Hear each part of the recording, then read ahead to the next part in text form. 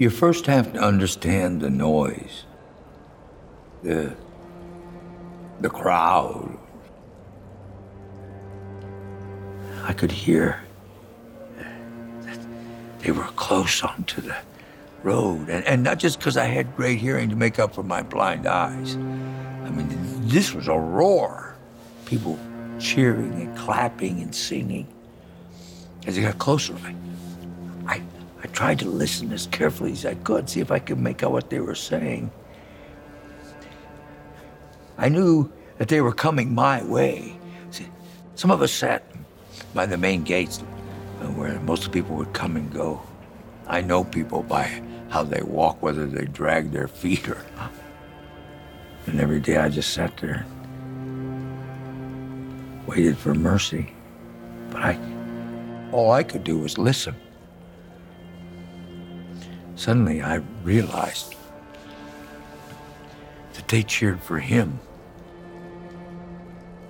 Some grumbled, even speaking his name.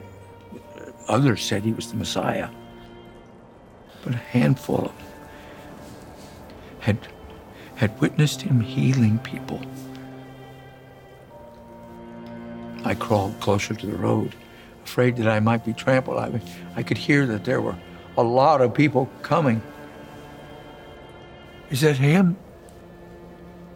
Is that the teacher? Anyone? Tell me, is it him? And someone said, yes, it was Jesus.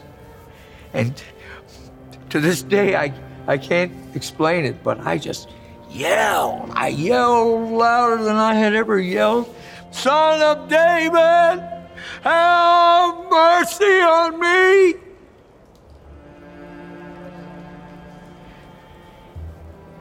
He heard me and he came over where I was